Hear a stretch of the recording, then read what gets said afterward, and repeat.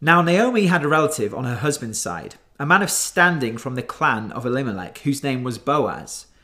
And Ruth the Moabite said to Naomi, "Let me go to the fields and pick up the leftover grain behind anyone in whose eyes I find favour." Naomi said to her, "Go ahead, my daughter." So she went out, entered a field, and began to glean behind the harvesters. As it turned out, she was working in a field belonging to Boaz, who was from the clan of Elimelech.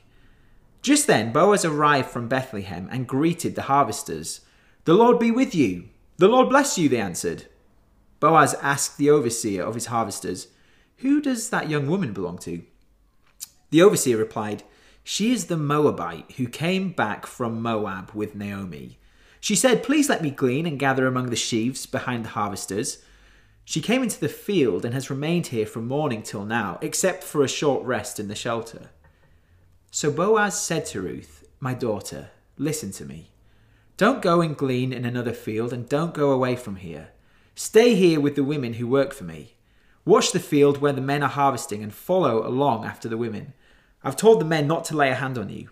And whenever you are thirsty, go and get a drink from the water jars the men have filled." At this she bowed down with her face to the ground. She asked him, "Why have I found such favour in your eyes that you notice me, a foreigner?" Boaz replied, "I've been told all about what you have done for your mother-in-law since the death of your husband, how you left your father and mother and your homeland and came to live with a people you did not know before. May the Lord repay you for what you have done. May you be richly rewarded by the Lord, the God of Israel, under whose wings you have come to take refuge." "May I continue to find favour in your eyes, my lord," she said. "You have put me at ease by speaking kindly to your servant, though I do not have the standing of one of your servants." At mealtime, Boaz said to her, "Come over here, have some bread and dip it in the wine vinegar." When she sat down with the harvesters, he offered her some roasted grain. She ate all she wanted and had some left over. As she got up to glean, Boaz gave orders to his men, "Let her gather among the sheaves and don't reprimand her. Even pull out some stalks for her from the bundles and leave them for her to pick up, and don't rebuke her." So Ruth gleaned in the field until evening. Then she threshed the barley she had gathered, and it amounted to about an ephah.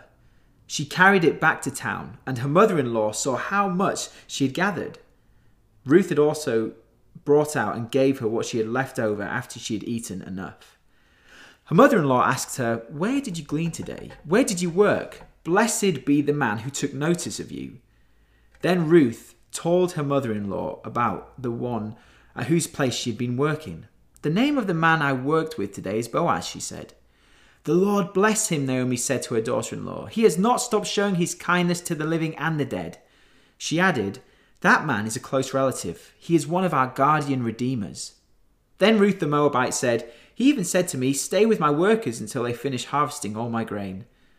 Naomi said to Ruth, her daughter-in-law, "It will be good for you, my daughter, to go with the women who work for him, because in someone else's field you might be harmed."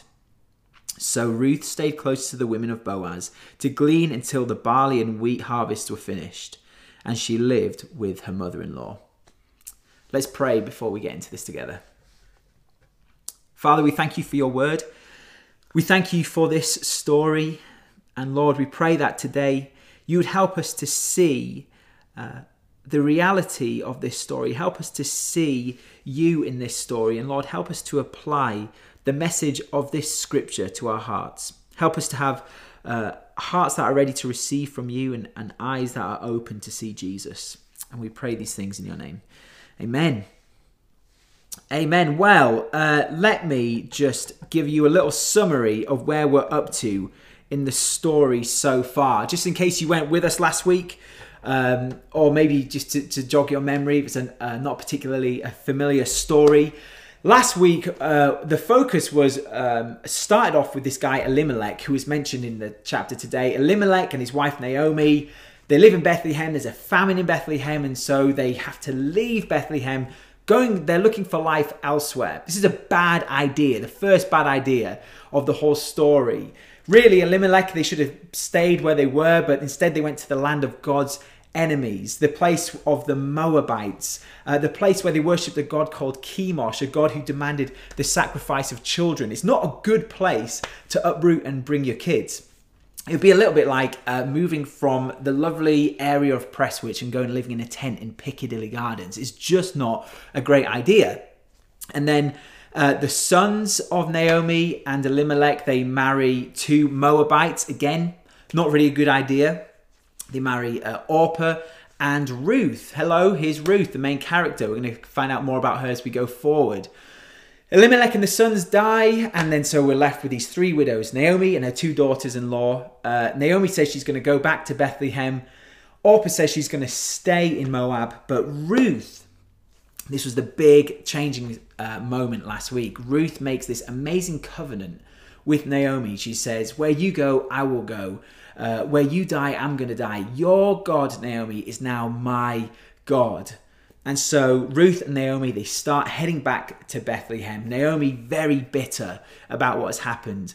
But Ruth is sticking with her, moving back. And so here we are at chapter 2. You can just see these two women, can't you? Back in Bethlehem, both widows, both wearing the clothes of mourning. That they would have been saying to the world around them, we've lost our husbands, we are sad, we are mourning their death, and they are both incredibly vulnerable in this part of history because they have no husband and no sons to provide for them. But the camera almost like zooms in on Ruth, who is really becoming the main character of this story, and we start to see how her new faith in Naomi's God, the God of Israel, the one true God, we see how faith in that God is now directing her next steps. And we'll see here in this chapter, as we just read, that those steps are really taking her towards God and towards God's love. And we start to see how God's loving faithfulness, which is displayed here throughout chapter 2, is really seen in her encounter with Boaz. It's in the beginning of this blossoming romance with Boaz that we start to see how God is really going to take care of and provide for Ruth and Naomi. And so today, we're going to be thinking about what it means for us as we look to God, as we follow God, what it means for us to be looking for real love and what it means to know real love. Now, I'm very aware that for a bunch of us listening to this morning, I'm sure some of us are single, some of us are dating, some of us are engaged, some of us are married, some of us might be divorced, some of us might be widowed. So when it comes to thinking about love, particularly a romantic love, we're all coming from a scattering of different places. But the reality is that we, and I mean we the church, we the Western church in particular, we have a real relationship problem. In a recent survey done amongst some young evangelical Christians, the stats when it comes to relationships are all trending in the wrong direction currently. You know, when it comes to premarital sex and delayed marriage and divorce, the stats are alarmingly high. It seems that young Christians are quick to jump into bed with someone who isn't their husband or wife. They're slow to commit to marriage. And when marriage does come about, sadly, many marriages are ending in divorce. We have a relationship problem on our hands. And for many of us, we have contributed to those statistics, haven't we? Either currently right now or in our pasts we have. What we need to see today is that the life of the Christian is one that is to be constant and faithful in our pursuit of real love. Not buying into the world's version of love, not buying into what the culture says love is. We need to be constant and faithful in the pursuit of real love. So, whether you're single, whether you're married, whether you're divorced, no matter how messy past relationships might be, no matter how messy your current relationships might be, we each need to see again the love that goes way beyond any of that. A love that notices us, a love that truly knows us. And to help us get there, We're going to have a good look at Ruth and Boaz together today. Now, I know this is hard for us to do because when we read something like Ruth, there are so many cultural things in there that it just feels like quite an alien story. But what we need to try and do is get into Ruth's shoes this morning. You know, there are so many cultural things that might feel strange, but the main thing we need to see, at least at the beginning of this story, is that Ruth is desperately vulnerable. She's desperately vulnerable.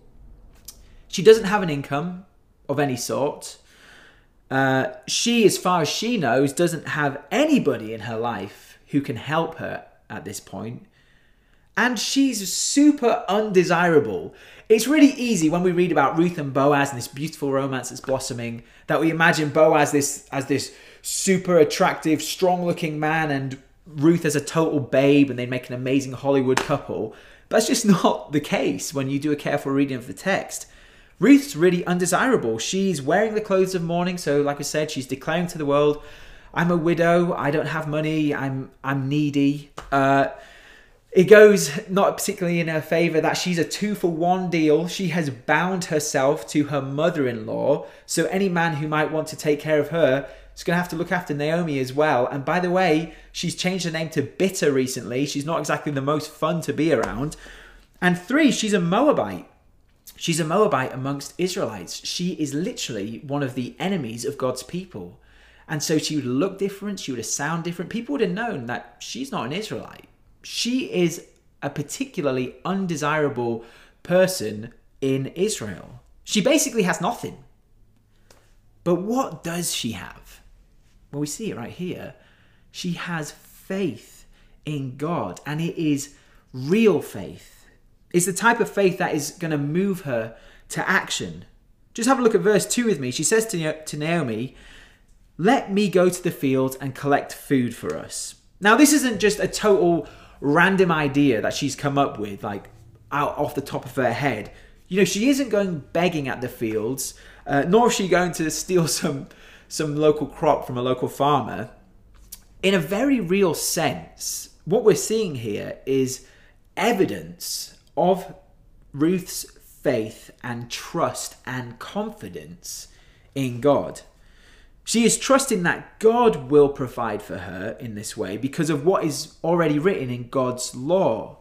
So in Leviticus chapter 23, verse 22, we read there that God has given laws even to the harvesters that concern how to look after and care for the vulnerable. It is a law of grace that God has given to the Israelites, saying, live by these laws, because in living by these laws, you are reflecting the type of God that I am to the world around you. And so one of the laws in Leviticus 23:22 says this: God tells his people, when you reap the harvest of your land, do not reap to the very edges of your field or gather the gleanings of your harvest. Leave them for the poor and for the foreigner residing among you. I am the Lord your God. So Ruth here is showing evidence of her faith in God by being obedient to God's law. Now, let's not forget what we heard last week. This whole story is taking place in a part of the Bible's history in the days of the Judges, which we read is the time where everybody was doing what was right in their own eyes. People were rejecting God and rejecting God's law, and they were doing what was right in their own eyes. And so plenty of farmers and landowners were doing exactly that. They weren't living by God's law. They were doing what was right in their own eyes. And so, you know, it would have been really tempting for Ruth to try and do what was right in her own eyes to try and survive. You know, she, for a start, might have thought, I'll just abandon Naomi. No one else is keeping God's law here. Why should I? So she might have just chose to abandon Naomi. Maybe she would have had a better chance at going out to find herself a husband if she did it her own way. Could have been one of her thoughts. Obviously, she could have sold herself into prostitution even, just to get some money and a place to stay and some food, a quick fix. But she doesn't do any of that, does she? She trusts God, and she's obedient to God. And there's even more evidence that she is wholeheartedly trusting in God here, because she isn't simply looking for food. That's not really what's going on. Did you see what she said she's going to do? In verse 2, she says she wants to be noticed. So she said to Naomi, let me go to the fields and pick up the leftover grain behind anyone in whose eyes I find favor. Favor. This is the word we looked at last week together, hesed. That Hebrew word that Pete was getting us thinking about. It is that attribute of God, which is hard to sum up in one word. It is God's grace. It is God's favor. It is God's loving kindness. It is God's covenantal love. Ultimately, that's what Ruth is going out looking for. She's looking for the covenantal, loving kindness of the God in whose faith she has put. Before we get into this romance that goes on between her and Boaz, let's just be clear. Ruth isn't chasing after a man here.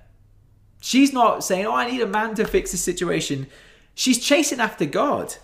She is a woman who is confident that God is who he says he is. She has more faith than anyone else in the story up to this point. And she's looking for real love. This is our first point. We need to look for real love. Now, if you're a bit of a gym freak, I'm not going to say any names, but we all know someone in our church who is a gym freak. If you're a bit of a gym freak, you'll know that the busiest time in any gym is a Saturday morning. That is because you get all these younger guys going into the gym on a Saturday morning. And they want to get jacked up and ready to go out on this Saturday night. Have you ever noticed that? Like, these guys wear these tiny t-shirts trying to make themselves look bigger. They've got their nice fresh haircut. They smell like they've just downed an entire bottle of aftershave. They want to go out and get noticed, don't they?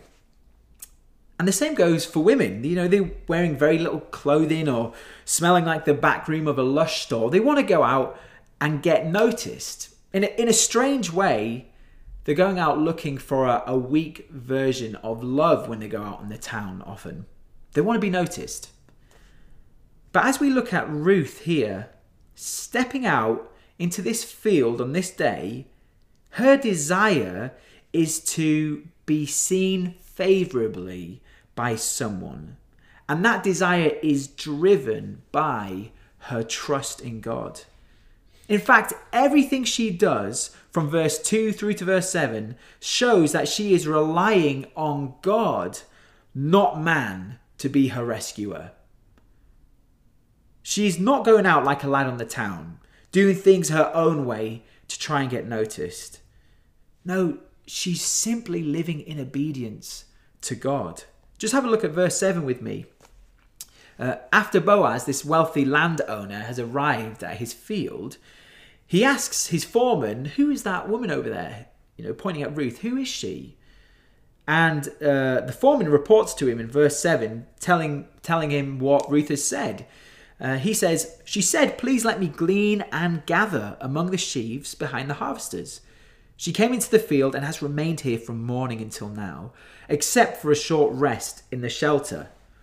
So here's Ruth. She's come to the field out of obedience to God. She's asked for permission, so she's gone to this worker and asked, can she do this? And actually what she's doing is she's waited all day long for an answer. Now you might think, well, I thought she was already doing it because of verse 3. You know, we do see in verse 3, it says that Ruth went out, entered a field, and began to glean behind the harvesters. But that's really just like a summary verse of this whole story. If you read it carefully, you can see that they're saying this is what happens overall, but here is the details of how it happened. It's quite a normal way that Old Testament writers used to write narrative. So she's gone, she's asked for permission, saying, please let me glean and gather. And now she stood waiting all day for an answer. Now, presumably, the foreman who was working there hasn't given her permission, the fact that she's waiting all day. Notice in verse 6, he just refers to her as the Moabite from Moab. He doesn't use her name. He simply calls her the Moabite. Now, it's likely he doesn't know what to do. You know, his boss, Boaz, clearly already has a bunch of women working in this field. We see that in the text. And does Boaz really want another woman, I mean, least of all, a Moabite working in his field? But none of that puts Ruth off. And we've got to see Ruth's faith here. Because ultimately, she's standing there waiting. She's not out looking for food. She's looking for hesed. She's looking for someone to show her loving kindness that flows from faith in God. In other words, let's put it more simply, she's looking to work for someone who loves God and who will treat her as God commands. And she's willing to stand in obedience and wait for that in this field this very morning. And she's not going to settle for less. Look at verse 3. It just so happens to be a field belonging to Boaz. I love that. It just so happens. And more literally, you could read it as her chance chanced upon. Here's the thing. As Ruth is being obedient to God, God is working wonderfully in the background. And as Ruth looks for God's loving kindness, God is bringing it into her life. And he's bringing it specifically here through Boaz. And here's what Ruth is helping us see at this point. Here's what we need to hear as we look for real love. And it's going to be on the screen. Real love starts and ends with God. Real love starts and ends with God. I don't know how many times in my life that I have seen Christians who, in pursuit of romantic love, totally miss this point. You know, the desire to not be single, the desire to have a partner, the desire to have sex outweigh the desire for God. You know, I've had close friends, I've had family members who were seemingly walking with Jesus and then who gave it all up to date a non-Christian in the pursuit of what they see as love. You know, they didn't think that's what they were doing, but that's exactly how it always ends up. They fail to see that real love, true love, love from God, it begins and it ends with God. That's what Boaz notices about Ruth. You know, Boaz responds with such kindness to Ruth. Look at verse 8 and 9. He says, he gives her a permanent position in his field. He offers protection, saying, I've told my men not to harm you. If anyone hurts you, you come tell me and I'll sort it out. He treats her as one of her workers, inviting her to stay. Verse 14, he invites her over for a meal in the middle of the working day. Verse 16, he tells his men to give her even more food deliberately to take home for Naomi. And Ruth asks in verse 10, why have I found such favor, hesed, in your eyes that you notice me? And what does Boaz say to her? Verse 12, he says, it's because I know that you have found shelter and refuge under the wings of the God of Israel, the same God who I trust.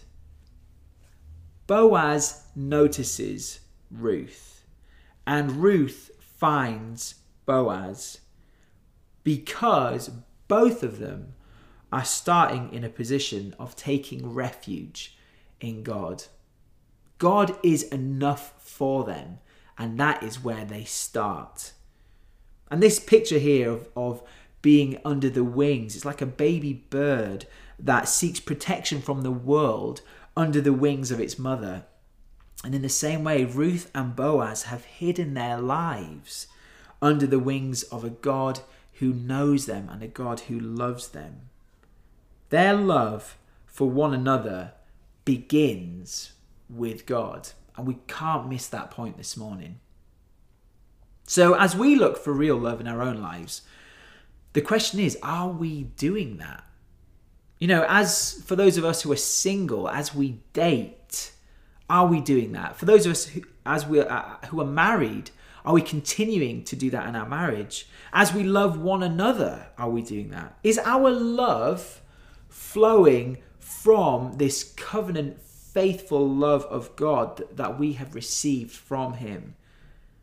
The question is, are we practicing real love?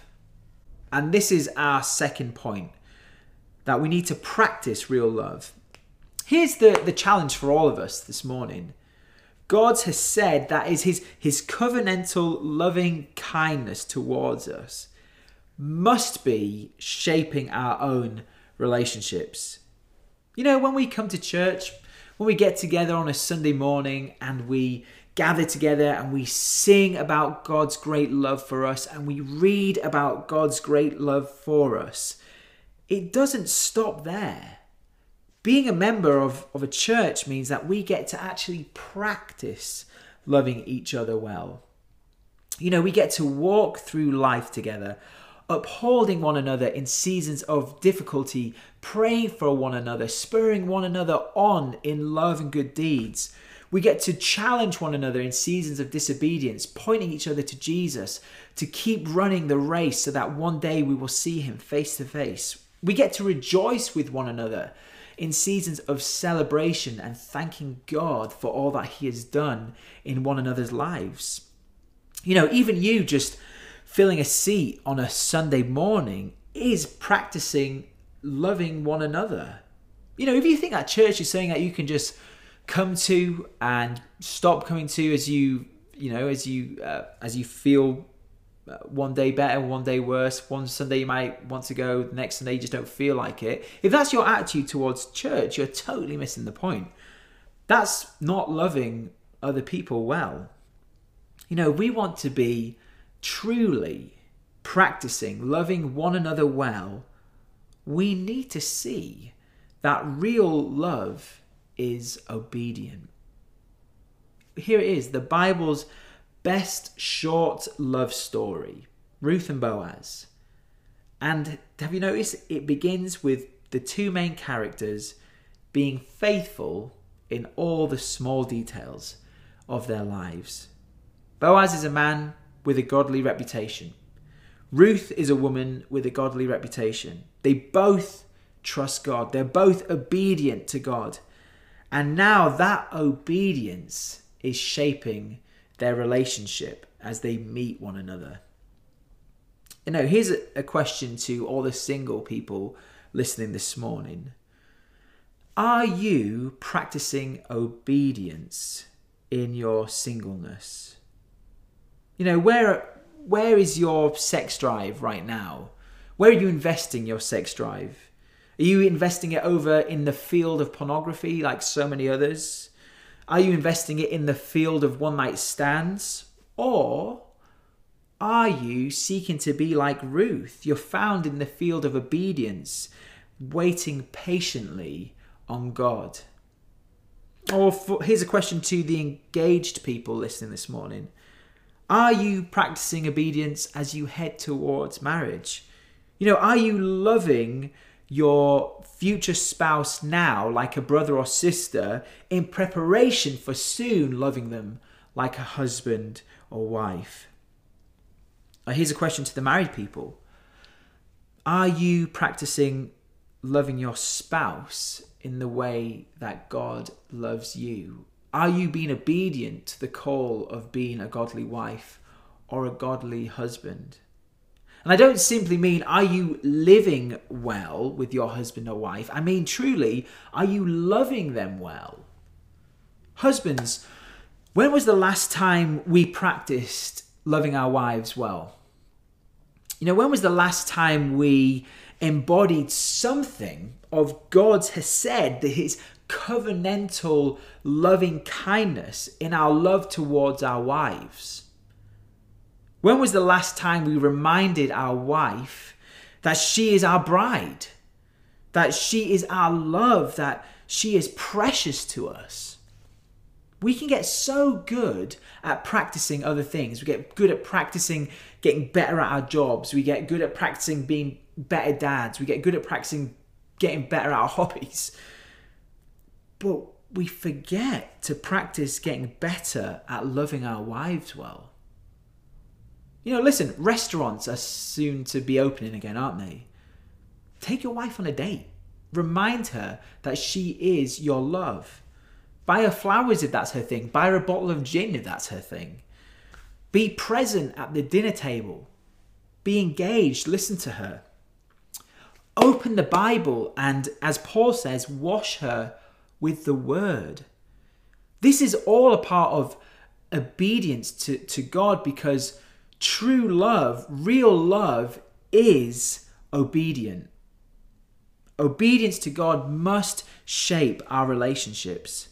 And as it does, like Ruth and Boaz, we will see our relationships thrive.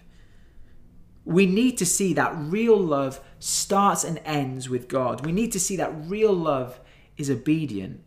And we need to see that real love is found in Christ. That's how we encounter real love. This is our third and final point. We need to encounter real love together. You know, when Ruth returned home after this crazy day in Boaz's field, she went out in the morning not knowing what to expect, except that she was trusting God. And she comes back home. Notice that Naomi didn't go with her. Notice that Naomi at the end of this passage says to Ruth, you've got to be careful not to stray out of Boaz's field because you might come to harm elsewhere. Why didn't she say that at the beginning? Why didn't she go with Ruth?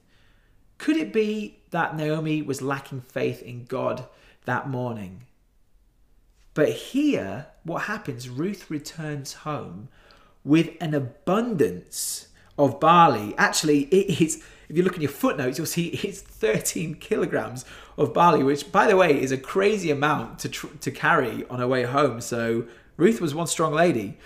But verse 17 says she carried that home. She comes home to Naomi in verse 20 and tells Naomi that I've been working all day in the field of this man called Boaz. And Naomi says, verse 20, the Lord bless him.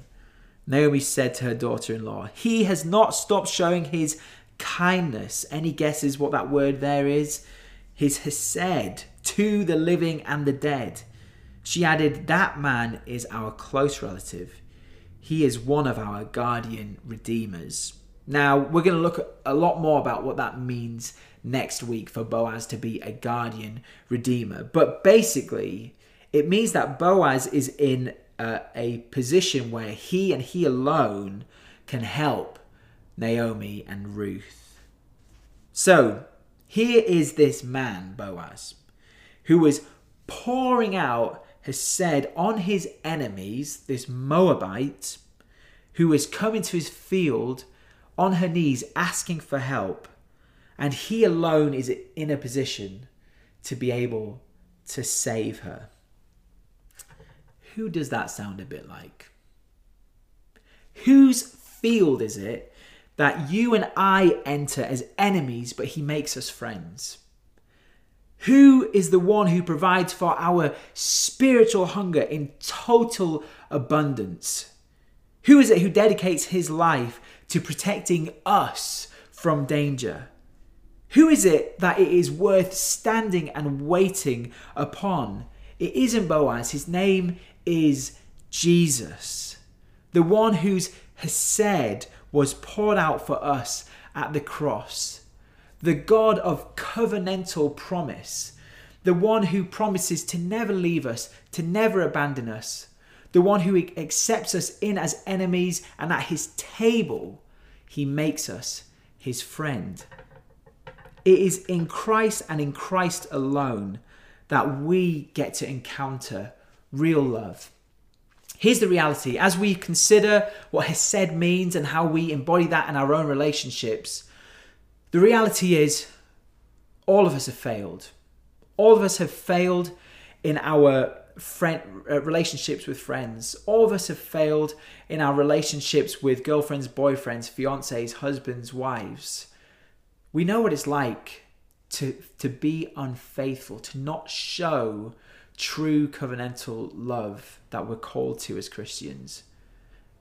That's why we can be so thankful for what Jesus has done for us. He is the one who truly has kept the covenant of love. He is the one who went to the cross for sinners like us, who went to the cross to bear our sin, to take our shame, so that we could receive an abundance of grace. Boaz is a wonderful picture of Jesus here. And we are a picture of Ruth if we put our trust in God. It doesn't necessarily mean that as we put our faith in Jesus that our lives will become easier. If you're single, it doesn't mean that if you put your faith in God, you're suddenly going to find your own Boaz, your happily ever after in marriage. But what will you find? Well, like Ruth, you will find refuge in the God who has hesed for you, who loves you with an unfailing love. Won't you turn to him today, put your trust in him, and know his love for you? Let's pray together. Father, we thank you for sending your Son so that we could be truly loved. Father, we thank you for this story of Ruth that shows us what faithfulness looks like. We thank you for the character of Boaz, who shows us something of what Christ is like. And Father, thank you that we can know you truly today because of what you have done for us through sending your Son to die on a cross for us. We pray these things in your name. Amen.